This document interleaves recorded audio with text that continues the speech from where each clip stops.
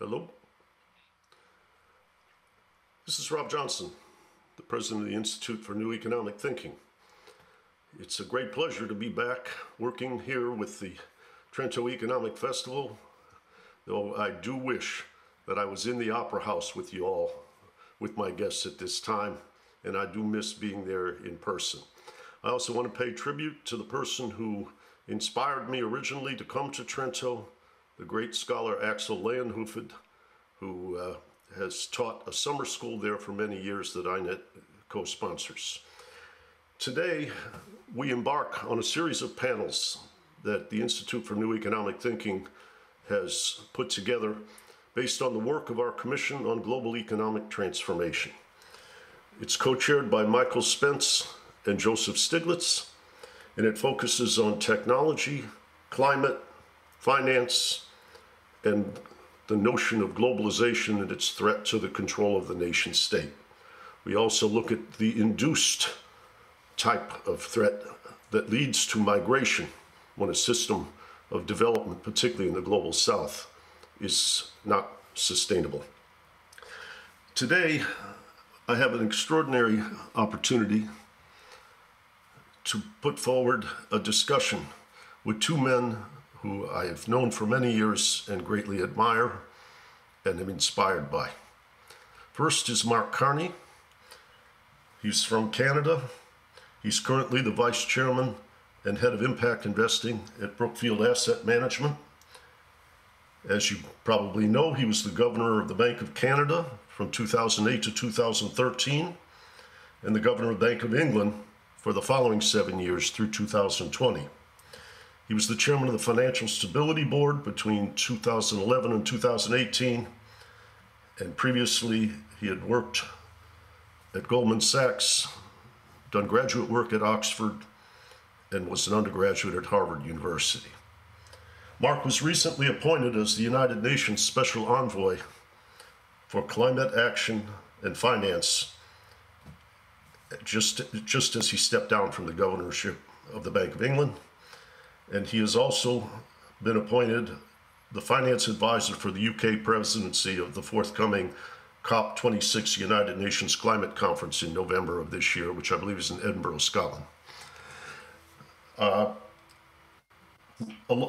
other speaker, William Janeway, is the founder of INET, along with George Soros and Jim Balsillie, and he has been an extraordinary venture capitalist, scholar, a PhD from Cambridge, has nurtured and nourished places like Princeton University, University of California, Berkeley, particularly Cambridge, University in England, and Bill has written a book, I believe in now its second edition, called Doing Capitalism, and he has just made a multi-part series course that I would encourage you all to look at, that's venture capital for the 21st century. And without foreshadowing or revealing too much, Bill understands, coming from a father, Elliot Janeway, who wrote the book, The Struggle to Survive, about the war preparation of Franklin Delano Roosevelt before World War II, and Bill's experience in venture capital with an academic and governmental awareness has taught us all how transformation in society is facilitated by the state, and he directs that in the later portions and in the final episode to embracing the future challenge of climate change. Mark Carney recently gave us a gift. In May of this year, he produced an extraordinary book. It's a book that I was not surprised because I've known Mark for many years, but his book entitled Values, with the S being framed, Building a Better World for All. And Mark goes into the relationship between market value and values. I thought you were the reincarnation of the Earl of Lauderdale, who criticized Adam Smith. about the difference between use value and exchange value when I read it. But it's a beautiful book because it's historical, it's deep, it's philosophical, it's then brought forward to financial crisis, the COVID crisis, and on the horizon where he's working now in climate. I thank you both for joining me today, and I want to just kick off with a comment from this morning's Green Swan Conference by Christine Lagarde. She talked about why she had left the private sector for these larger causes. And she said, our planet is burning, and we central bankers could look down on our mandate and pretend it is for others to act, and that we should simply be followers. If we did, we would be failing on our mandate, and we would be missing in action. Well, to fill that void, these are two men of action and intelligence, and I'm very excited to hear what each of you have to say today. Mark, why don't we start with you? I heard a very, very inspiring conversation you had with Tyler Cowen, I believe just a couple of weeks ago.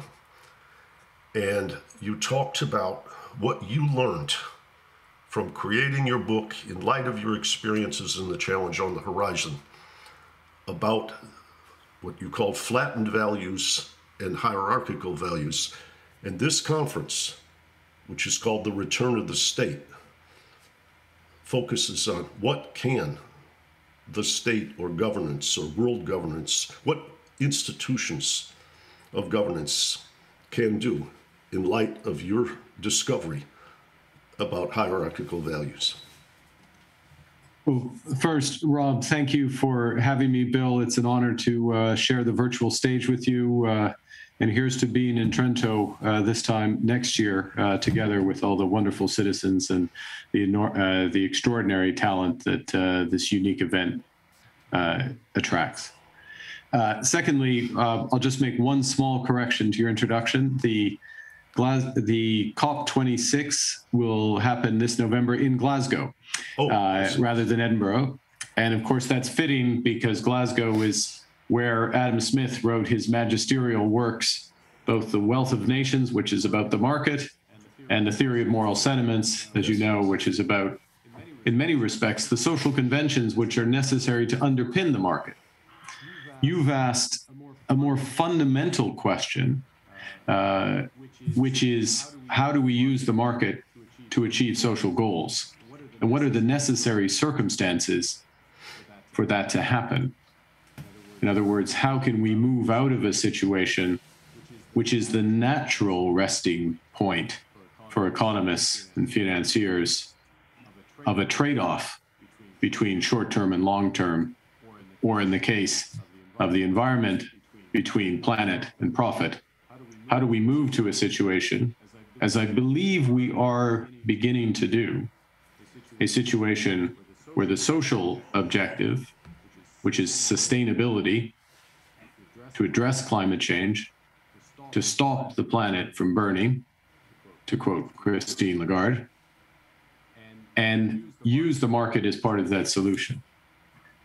Now, in the book, I go through this in some detail, but I will summarize. And one of the experiences, I think we all know, those who engage with politics, who observe it, are subjected to it, is politics very often, in fact, usually follows people. So the first thing is social movements and the strength of those social movements and them gathering momentum. And I just commend the work of the great scholar Cass Sunstein on this issue, and what are the conditions that bring a social movement, which seems very improbable, in advance to that tipping point, something that has happened long ago in Europe on climate, but is spreading now throughout the world. The question is, how does that translate then into the political sphere, creating this social objective, sustainability, as the ultimate objective, and organizing the market in order to proceed to achieve that. And we have that organizing principle now that has come out of Paris and is finally being realized, which is that a very simple equation that to get to sustainability, we need to get to net zero. And that's to stabilize the temperature at 1.5 degrees, which is the core objective. But quite frankly, if we're going to stabilize the temperature at 3 degrees, we still have to get to net zero. The challenge is to drive that path. And what is happening in various countries is that objective is being locked in at the country level. Indeed, in Europe, obviously at the level of the European Union first, but then at the country level. In many cases legislated. In the best cases, being made clear with transparency, objective assessments of how well the country is doing in the path to net zero. And then it's being brought down to the level of companies and, very importantly, financial institutions themselves. And the question that we are asking, emboldened by those social movements, by what people want, underscored by the objectives, the legislated objectives of countries to get to net zero, the question that we are asking of financial institutions and businesses is, what is your plan? Are you on side with this move to net zero? Or are you sitting this one out? Do you think you are, to use English, are you a part of society? Or are you apart from society? In other words, are you separate from society? And I'll finish by saying what we're looking to do, and for COP26, and I go through this in the book, is to bring together what I would call 3 technologies. At the apex, at the top, is the political technology we just discussed, this hierarchy of values, this core objective. The second is the financial technology, which is transparency, information, markets, and plans for net zero, so that citizens can judge whether their money is being invested consistent with their values, consistent with this objective of net zero. And then thirdly, we obviously need the engineering technologies to make it happen. The wind, the solar power that are currently economic, the hydrogen power, the carbon capture and storage technologies that are close to being economic but need more investment. And it's the combination of those 3 and the power of the market, properly situated, the power of the market, that will get the investment into those engineering technologies and deliver the sustainability that people have demanded. Bill Janeway, your thoughts? Well, first of all, I actually have 2, as it were, thank yous to Mark Carney from his book, from his wonderful book, Values. The first was the proper reference for a phrase that over the last 40 years, we've all come to kind of use and recognize without thought. And that's that wonderful phrase, trust but verify. And Mark, in his book, documents that was not what President Reagan said. That's what the Secretary of the Communist Party, Gorbachev, the last great leader into the end of the Soviet Union, what he said, mobilizing an old Russian proverb when considering how to deal with a problematic partner or contestant or enemy.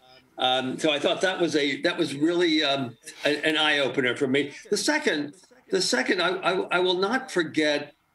It must now be I think it was pre-pandemic, so maybe a full 2 years ago, walking down Fifth Avenue, listening to a podcast and listening to Mark effectively make an extraordinary initiative, which was to mobilize the accounting profession on the side of those who are responding, who are to respond actively to our planet burning, to mobilize the accounting profession to evaluate balance sheets, private sector balance sheets, with respect to values on those balance sheets that were exposed to climate change, not just the although it's the classic example, the oil reserves that will never be pumped and that were carried on the oil company balance sheets, but much more broadly than that. I think that's an enormous contribution of creating an institutional innovation in pursuit of literally valuable goals. Now, turning to Mark's book and to the values he identified 4 pillars of the market economy, 4 pillars on which we need to be sure that a market economy does not become a market society: resilience, solidarity, connectivity, sustainability. Now, for anyone trained in economics at all, there's one value that is missing, that is not identified at all. And that, of course, is the value of efficiency, what one might call the virtue of economics, at least economics since the marginalist revolution 140 to 150 years ago. Where is efficiency in this context?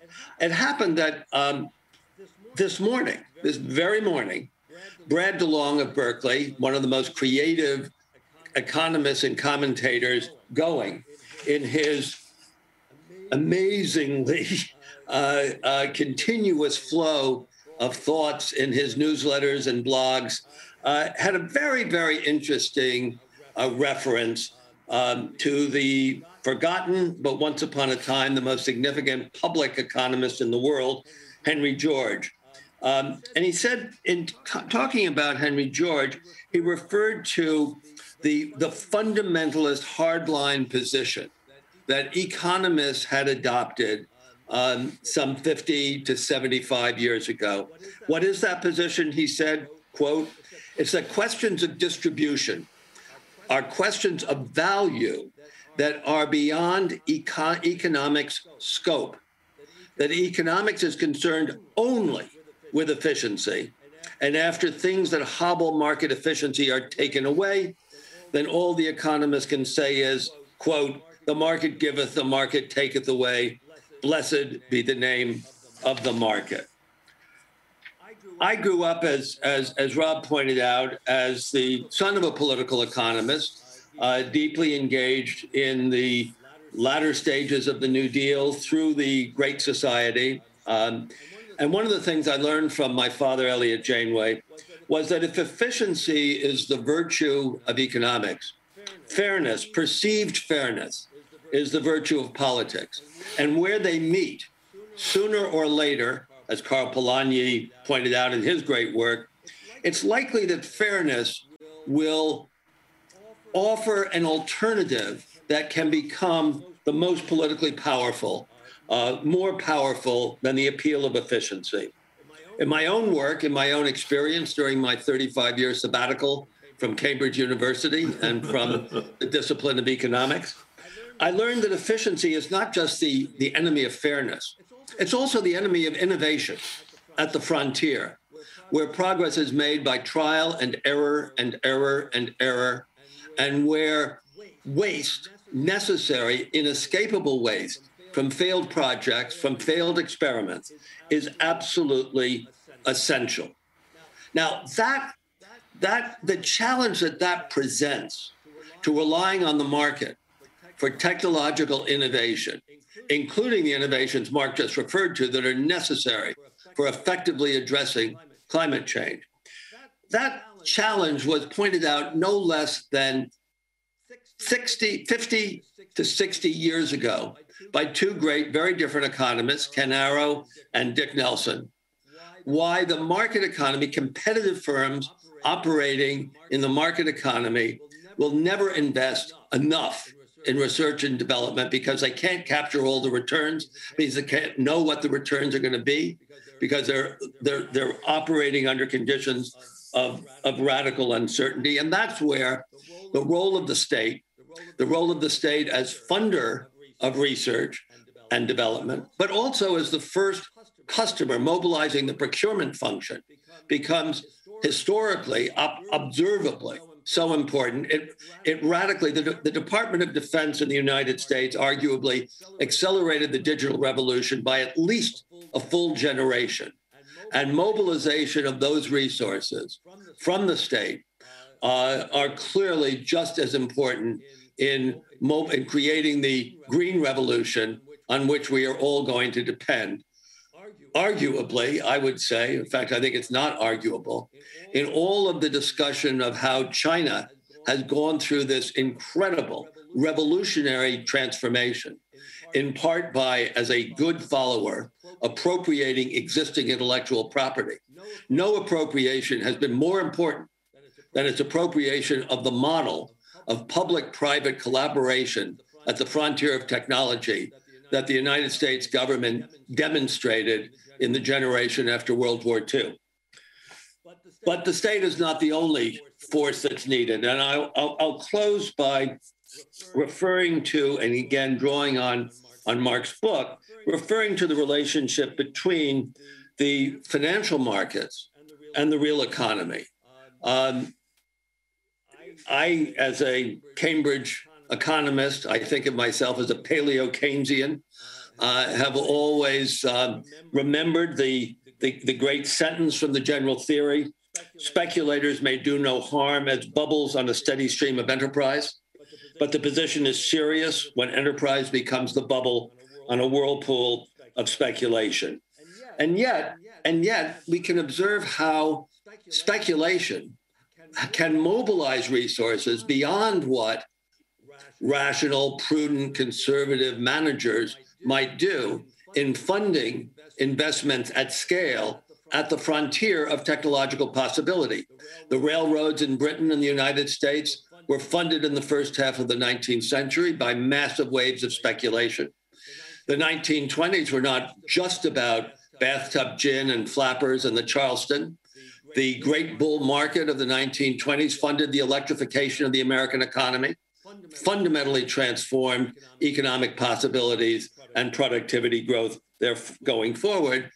And in my own personal experience and those of virtually everybody over the age of, let's say, 35, the great dot-com internet tech bubble of the late 1990s radically accelerated the deployment of the technologies that enable the digital world that we are all now living in.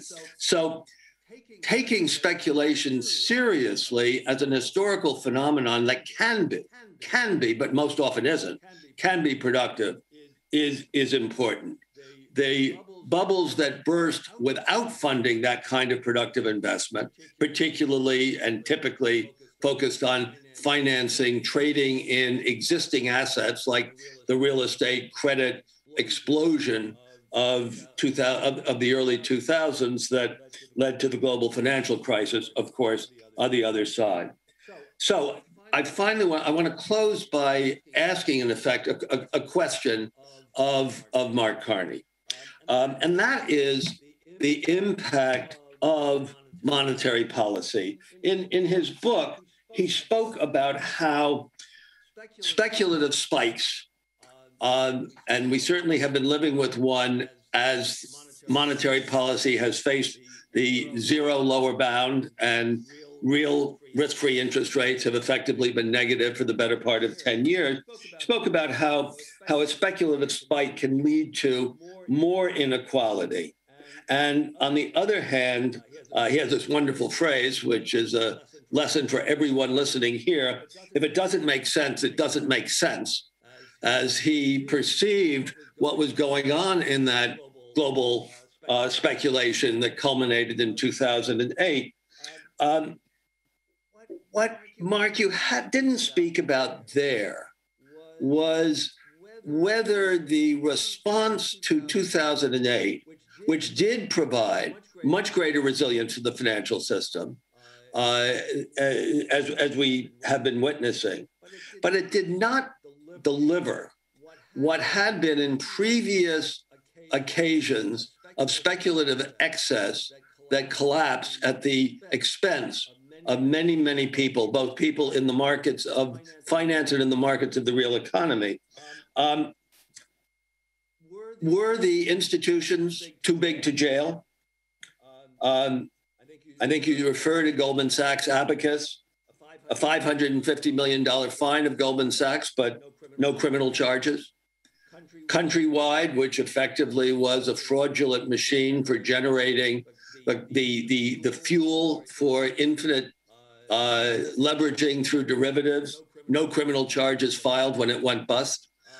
This was not what happened in just what historically was the kind of trivial S&L crisis under a Republican president, George H.W. Bush, when some 200 people went to jail, or after 1929 to 33, when the president of the New York Stock Exchange, Richard Whitney, went to jail.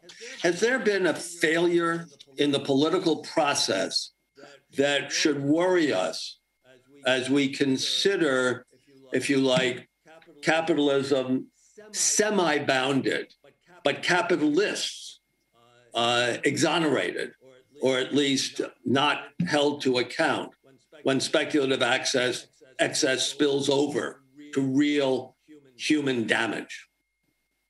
Right. Well, first, that was magisterial, Bill. I enjoyed it immensely. And I want to make 3 points, just 2 related to what you said, and then third, to try to answer your question, which is a very good question. The first, you quote Brad DeLong's blog, and I'll go to it today, and I commend it to anyone who doesn't read it regularly. I quote in the book a theorist of a few decades ago, a fellow by the name of John Fagg Foster, and he says that value theory in economics is efficiency, nothing more, nothing less. Same point as Brad. Right. And of course, as you know, and many listening know, the history of value theory in economics is anything but that simple. Right. Because the innovations, the changes that come with value theory over time come with technological change, come with the nature of the change, because one of the core questions is the distribution of value. So you have a new theory emerging for the mercantilists when trade becomes important. For the physiocrats come when agriculture is important. The classicists like Smith and Marx come when manufacturing industry becomes important. The subjective marginal revolution as the consumer becomes dominant and value is in the eye of the beholder. And the point I draw from that, which is part of the reason for I think the importance of this discussion and the broader discussion about value and values, is of course we're going through 2 revolutions right now. A digital revolution as a shorthand and a sustainable revolution. And so fundamentally, these will change the distribution of value in quite enormous ways. And we need a conversation about that and to adapt value theory to what society wants. So that's the first point. The second, thank you for quoting the lesson. I learned this lesson from one of the partners at Goldman Sachs. It was the only thing I really learned at Goldman Sachs, but it was a useful lesson, which is, yes, if it doesn't make sense in finance, it doesn't make sense. And what that means for those listening is, if someone explains something to you and it doesn't feel right, get them to explain it to you again.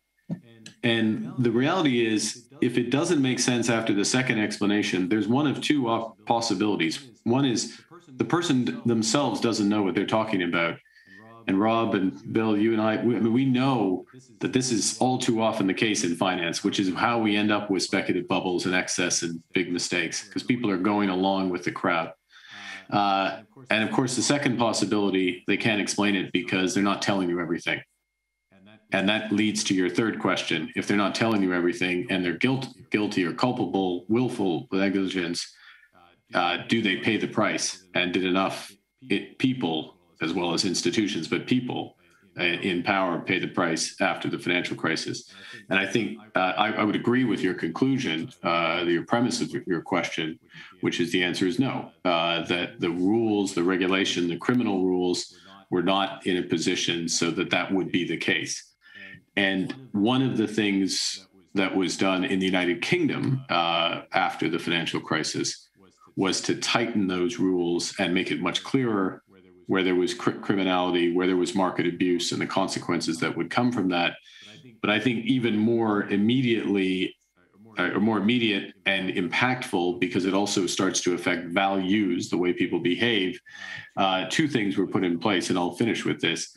One is that for the senior most managers of financial institutions, all financial institutions in the UK, their bonuses can be clawed back up to a decade after they're paid. So even after they're paid, it's not just a question of them vesting and becoming eligible, and they're pulled back from the individual if evidence of criminality or real abuse has been found.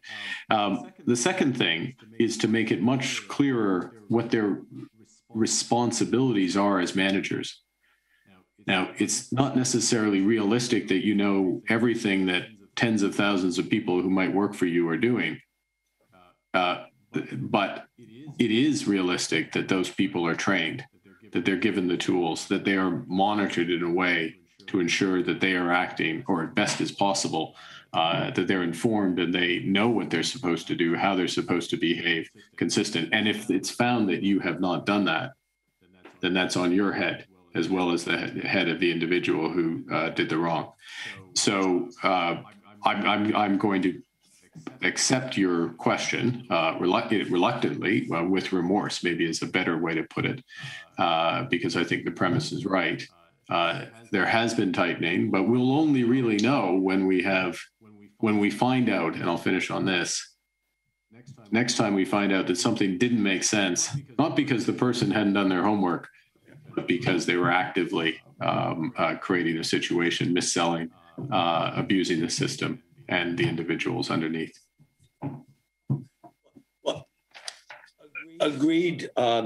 Agreed very much. I think that, well, let me put it, I can't resist citing one of the books with a book with arguably the best title of all of the books, the enormous library that has been published since Lehman Brothers went bankrupt. It's a book by a hired journalist named Jesse Eisenberg.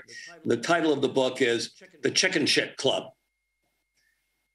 And he draws on the moment when Comey, notorious from the early days of the Trump administration, Comey became the U.S. attorney for the Southern District of New York, which is what oversees Wall Street. And he called together all the the scores of lawyers in the Southern District U.S. Attorney's Office and said, every one of you who has never lost a case, raise your hand. And virtually all the hands went up. And he said, congratulations, you're all members of the Chicken Shit Club. You're scared to bring a case that you might lose. And then the book goes on to detail with full documentation how you might say the really almost overkill but powerful response at the end of the great tech bubble in 2000, 2001, it was found that two of the iconic companies of the mobilization of advanced technology to transform the economy, Enron in the energy trading world, and WorldCom, a leader in laying down the pipes through which the internet flows, that those two companies had been fraudulent enterprises. And in each case, the CEO went to jail with terms. Bernie Ebbers of WorldCom is still in jail. His term was 25 years. Now, that may be excessive, but if you want to address issues of moral hazard, that's a pretty definitive way to do it. But he went on the book goes on to demonstrate how, in response to that, and in response to what was arguably the most powerful countervailing assault. And remember, this is in what you might think of as the peak neoliberal moment.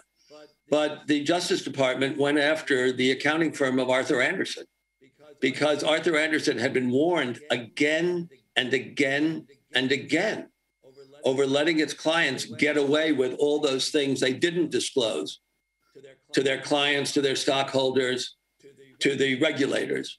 And Arthur Andersen was confronted with a criminal indictment which closed the firm.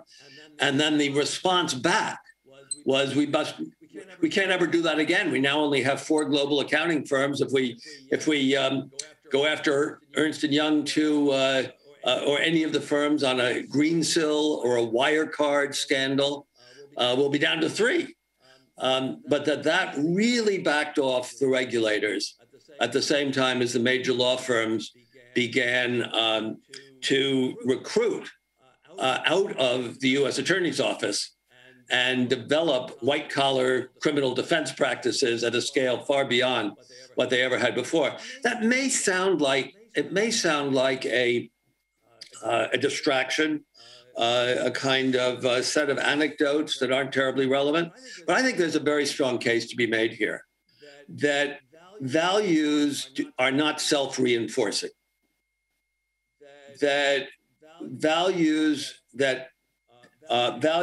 are embedded in institutional sanctions. The great historian of the City of London, David Kynaston, whose 4 volumes from 1815 to Big Bang 1986 cover the intimate detail, the culture of the City of London, and how through the first 100 years that he's writing about, the institutional sanction was to a member of the stock exchange who lied, cheated, or stole, was just crushing. At that point, yes, the city was a club, and you were subject to the sanctions of the club. The state almost never evolved. But if we're talking about the return of the state, it does seem to me that these issues of the enforcement of values are absolutely critical. But of course, it also goes the other way. And this is where maybe I'll turn it over to you, Mark. It goes the other way of how those in the market can effectively take control of the instruments of sanction, as we may have seen in the last 4 years in the United States. Okay, there's a lot there, Bill, and thank you for that. So the first thing I'd say is let's think about institutions in the sense that Douglas North, the Nobel laureate, thinks of institutions. So there's the formal institutions, but there's also institutions in terms of the customs, ethics, norms of a society. And to keep with my Glaswegian theme, my Glasgow theme, of course, that is what moral sentiments are. Right.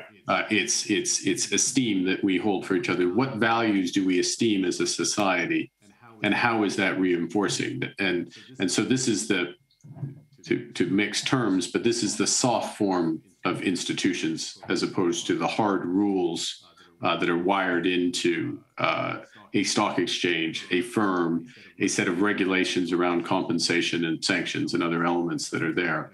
And of course, what you're describing in the club, so to speak, or this way of doing things is both elements. You have the formal institutional strictures, but you also have expectations of how one behaves as a market participant, how one behaves as a financier. And I want to build on that, on something we have tried to do when I was governor with the other regulators in the UK, was to reinforce that soft element, if you will. So you need the hard, you need the soft, and the state plays a role in both. But of course, society is filling in on the soft, which is what we did. Was we looked to the market to come up with rules, standards in the fixed income markets. So think, you know this, but for those who fortunate for them, they don't spend all their time thinking about finance. What I mean is the bond market, the derivatives markets, a series of very professional markets, but then can be subject to quite serious abuse and then have enormous consequences, such as with the financial crisis. Much of it did come out of these fixed income markets, derivative markets. These markets are changing all the time. New products are coming up all the time, new ways of doing business. But of course, there are certain principles and certain frauds, principles that should be constant, and certain types of fraud that stretch back over the centuries that repeat over and over again. And I'll commend, there's something called the FIC Market Standard Board, FICC Market Standard Board, which has a history of financial fraud going back 250 years, which documents these types of things. Anyways, the point is, you get these market participants to come up with the types of rules.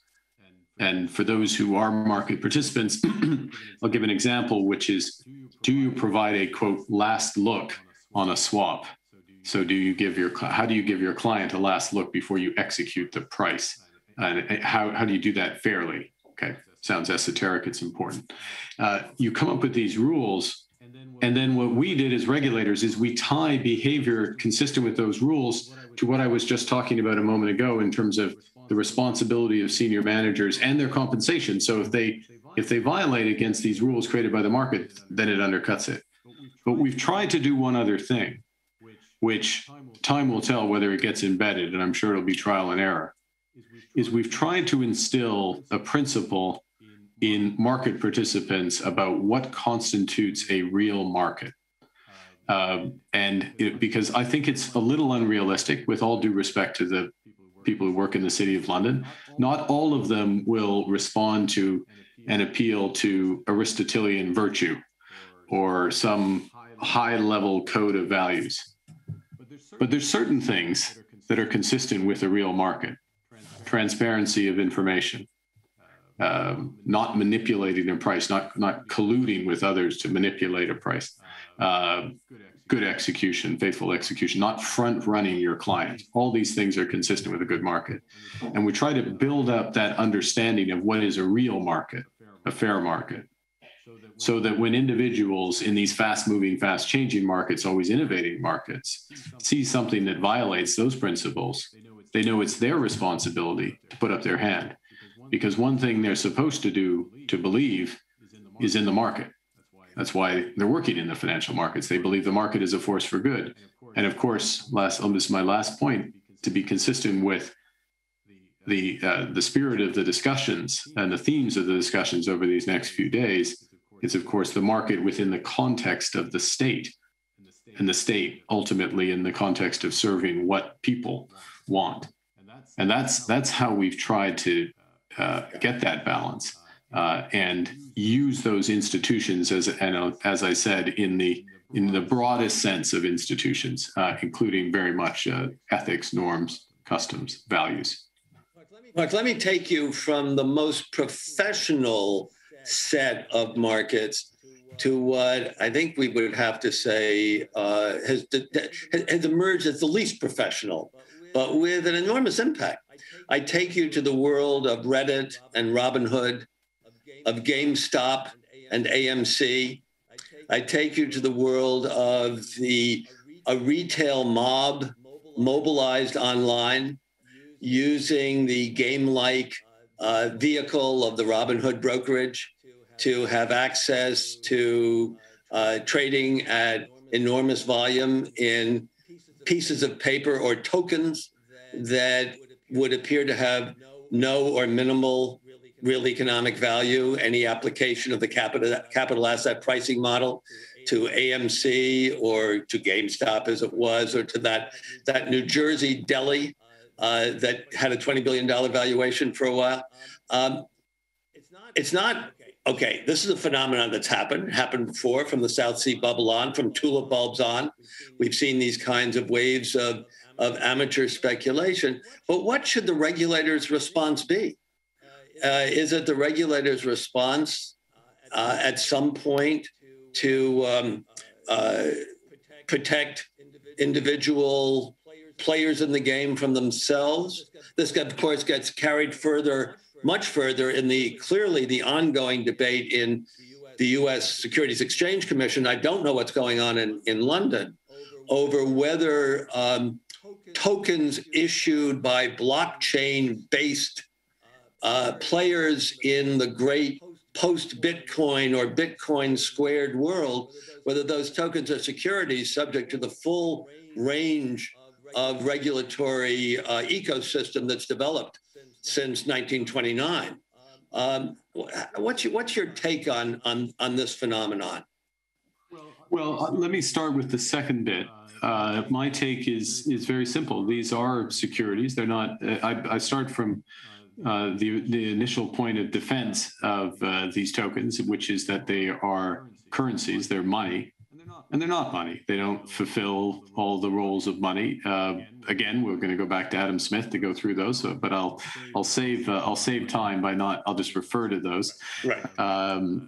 Means of payment, unit of account, and medium of exchange, and these crypto assets, as we prefer to call them, do not fulfill all of those. Right. Therefore, the distribution of those assets is a securities offering, and it should be subject to the prospectus disclosure requirements and the know your customer and the appropriateness regulations in the jurisdiction that is consistent with that. And the Securities Exchange Commission in the U.S. has been very, I think, consistent with this, and it's diligently pursuing that. I think we should be that way everywhere.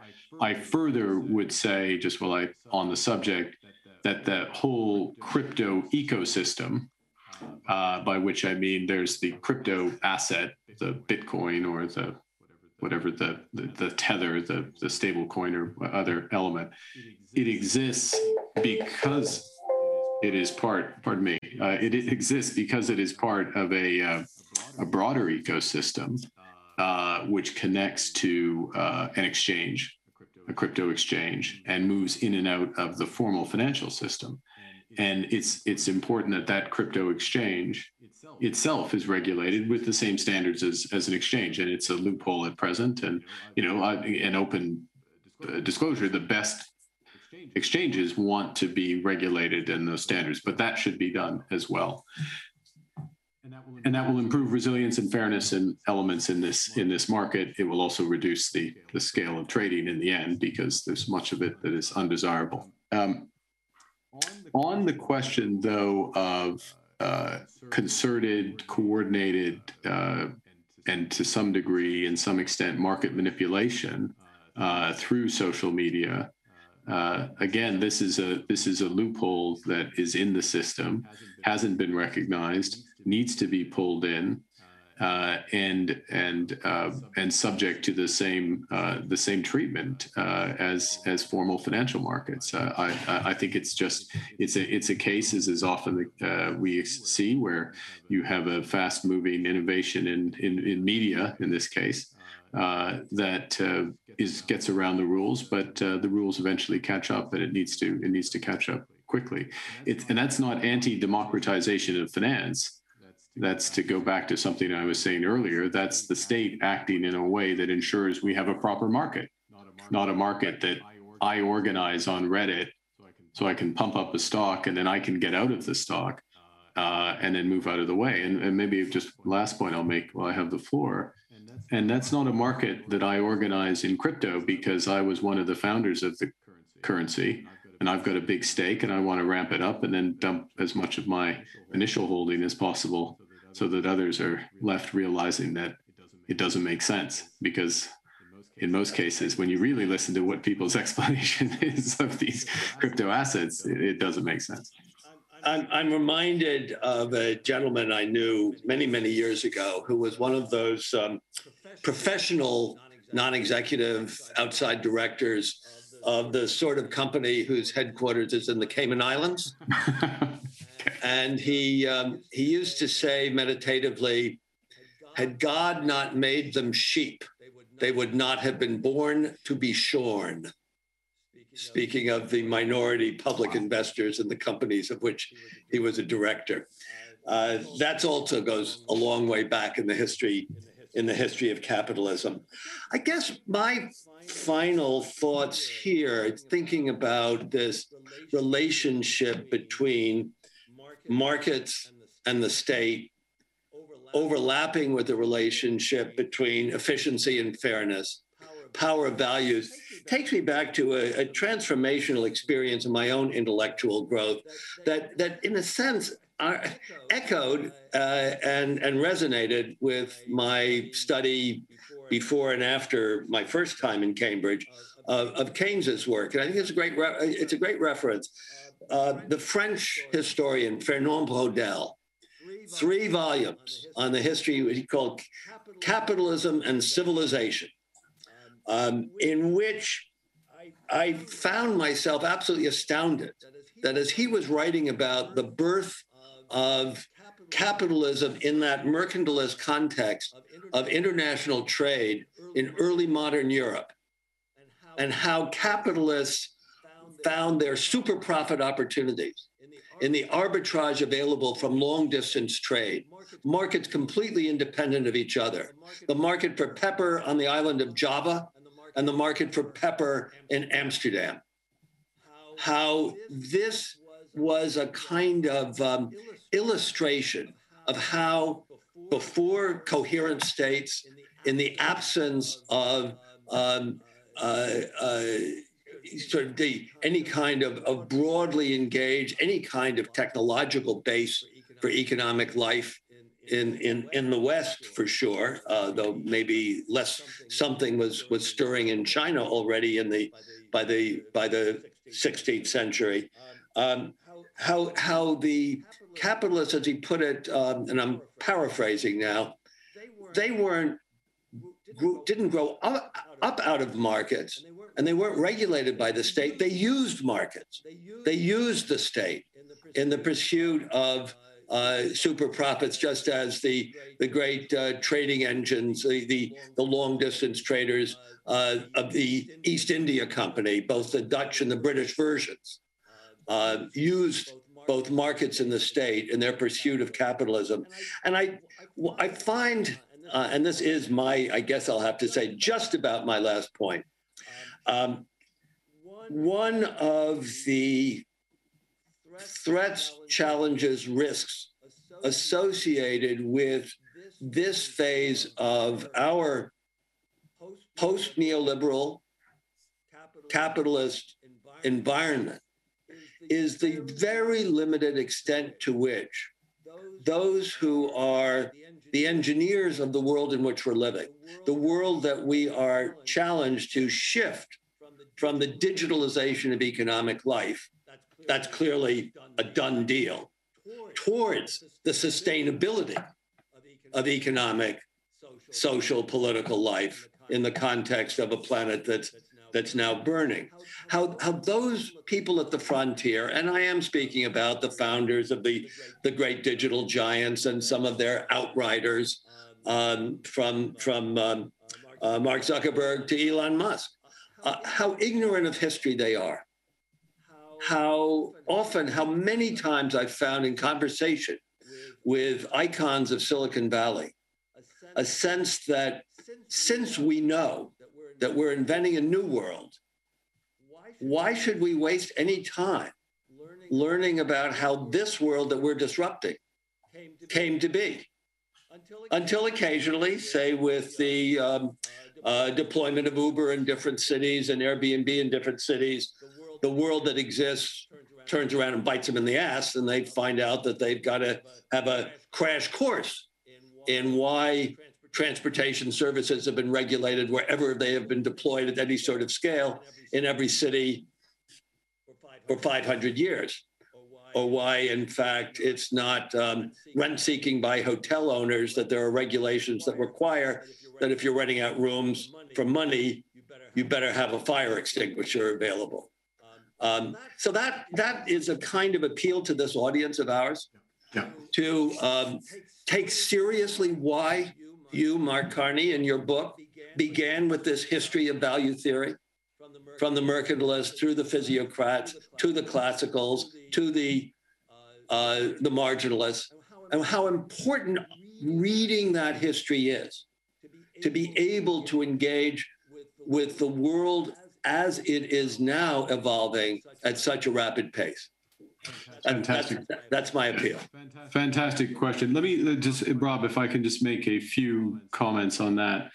The first is, let's go to that age where the companies use the markets, and the market. You gave this lovely example of the market for pepper and the arbitrage of the pepper, and of course, the monopoly that would have been given to the Dutch East India Company in that example. And of course, this is the age of mercantilism. and which we would, in many respects, look back and just on an objective basis, we would say, oh, mercantilism is a fancy word for crony capitalism, because it's certain individuals, institutions underneath them, but individuals who have captured a monopoly of a market. So they become de facto monopolists, reinforced by the state, reinforced by the military might of the state and the foreign policy of the state, and intertwined with the state for personal gain, but a belief of the state, at least those at the top of the state, that as long as the trade was in surplus, wealth was being built. And of course, that's the essence of it. And that very important point is that is not pro-market. That is not a pro-market world. That's a pro-business world. Right. Or a pro-monopolist world. And that's something we always have to remember when we're judging us as citizens or as policymakers of policy. Am I promoting the market? Am I promoting competition? Am I promoting service for citizens? Am I promoting, as you said at the outset, innovation and waste that comes with innovation, quote unquote waste? Of course, it's waste to a purpose, trying to come up with new ideas. This is the world of venture capital, one of the worlds that you have been so successful in, to everyone's benefit. This is what we want to promote, as opposed to reinforcing the positions of the dominant players. And of course, this is one of the issues we have with the rise of the dominant players in technology, that success bringing to reinforcement or creation of these monopolies positions. And is that in the interests of all citizens? So that's the first 2 points I wanted to make. The third is that, and the book goes into this, not just on the history of value theory, but the history of industrial revolutions, or technological revolutions, better said. And one of the lessons of those, and you know this well, Rob knows this well, is that what happens with those revolutions is there is a huge displacement of wealth. There's creation of wealth, but a huge displacement of wealth and increase in inequality for a long period of time. Certain skills become much more valuable, and those with capital realize outsized returns relative to general labor. And this tends to exist for generations. There's this lovely phrase, not so lovely to live through, but it gets the essence of it, Engels' pause, which is the lag which is measured in decades before average wages start to match productivity gains that are being made in the economy. And you know, the argument and the reason and the importance of the discussion we're having in Trento, virtually in Trento, is that this is what we're living through. We're at the start with this digital revolution, with this sustainable revolution. And what the lesson of the previous three big technological revolutions is that what society eventually does is to change all institutions, the way who we educate and how much we educate them, our labor market institutions, the way our financial system is organized. All of those elements change. And we have a choice. We can wait several decades. Actually, I'm not sure the three of us can wait several decades. We won't be around in several decades, but as society, we shouldn't wait. And why don't we, and I put it this way, why don't we be digital by design, not digital by default? Let's not let the technology lead us, but let's lead the technology in service of all. And I'll finish with this because you added it to the question, which is, of course, with the sustainable revolution, what we need to do to achieve what society wants, to be very deliberate around that, to ensure that the steps we take are building out a just transition, that they're magnifying the job impacts that are necessary. And there's much experience in this. And I'm finished because we're virtually in Italy. My heart is very much in Italy. But I want to finish with this, with commending what the Italian government is doing, what Prime Minister Draghi is doing with, intends to do at least, with the European recovery funds and a recovery package, a 200 billion, not recovery package, really, a recovery and growth package that leads to greater sustainability, but very much in a way that leads to huge job gains and opportunity for all. And it's that type of forward thinking and action-oriented forward thinking, which is pro-market. It's the state being pro-market for the service of the people and the service of the people in both ways. And that's why the debate right now in the United States over what constitutes infrastructure. Is infrastructure just roads and bridges? Or is it the infrastructure that supports human beings in their education, at the early stages of their life, renewed in their later stages of life, and then the care at the end? Is that investment in that infrastructure just as important and perhaps even more important today than the physical infrastructure renewal that we obviously need around the world? Rob, thank you so much. Well, I want to commend you both, and I want to say that, Mark, with your book, and Bill, with your continuous explanation, I still feel we're at the beginning of opening a can of worms. What I would say is that capitalism has always derived its moral legitimacy from being embedded in something like a responsive democratic government. The concerns about the commodification of social design and enforcement are very dangerous right now.